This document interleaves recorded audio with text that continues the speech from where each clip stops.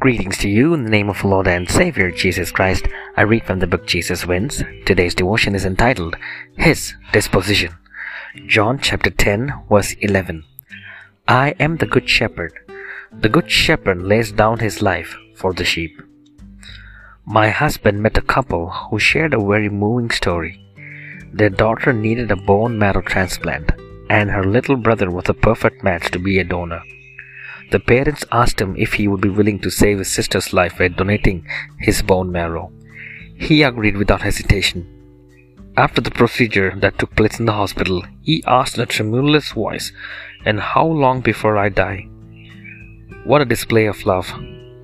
The little boy had agreed to save his sister, mistakenly thinking all along that he would be giving up his own life in the process. Jesus didn't just think that he would give up his life for us, he actually did. It wasn't only his willingness, but the very act of laying down his life that saved us. Our assurance comes from who he is and what he has done. Jesus himself highlighted the contrast between the good shepherd and the hired hand, who, taking care of the sheep for money, would flee when danger arose, but not the shepherd.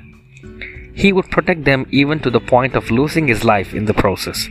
Jesus said, "I am the good shepherd. The good shepherd lays down his life for the sheep." He who is a hired hand and not a shepherd, who is not the owner of the sheep, sees the wolf coming and leaves the sheep and flees, and the wolf snatches them and scatters them. He flees because he is a hired hand and is not concerned about the sheep. You are the apple of his eye. He places your well-being higher than his own life. If we find ourselves in want, we can fully trust in the shepherd's capability to provide what we need and in his disposition to tenderly care for us. His sacrifice became a reality at the cross. We have assurance for this life and eternity because Jesus had already proven his faithfulness. When danger assails us, a wolf attacking sheep, we can be assured that the shepherd will never abandon us. On the contrary, it is in our darkest times that we realize that he does for us what the sheep cannot do for themselves. Let's pray.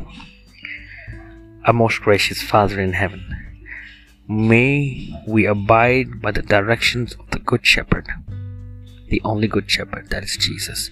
In Jesus' precious name, I ask this humble prayer. Amen.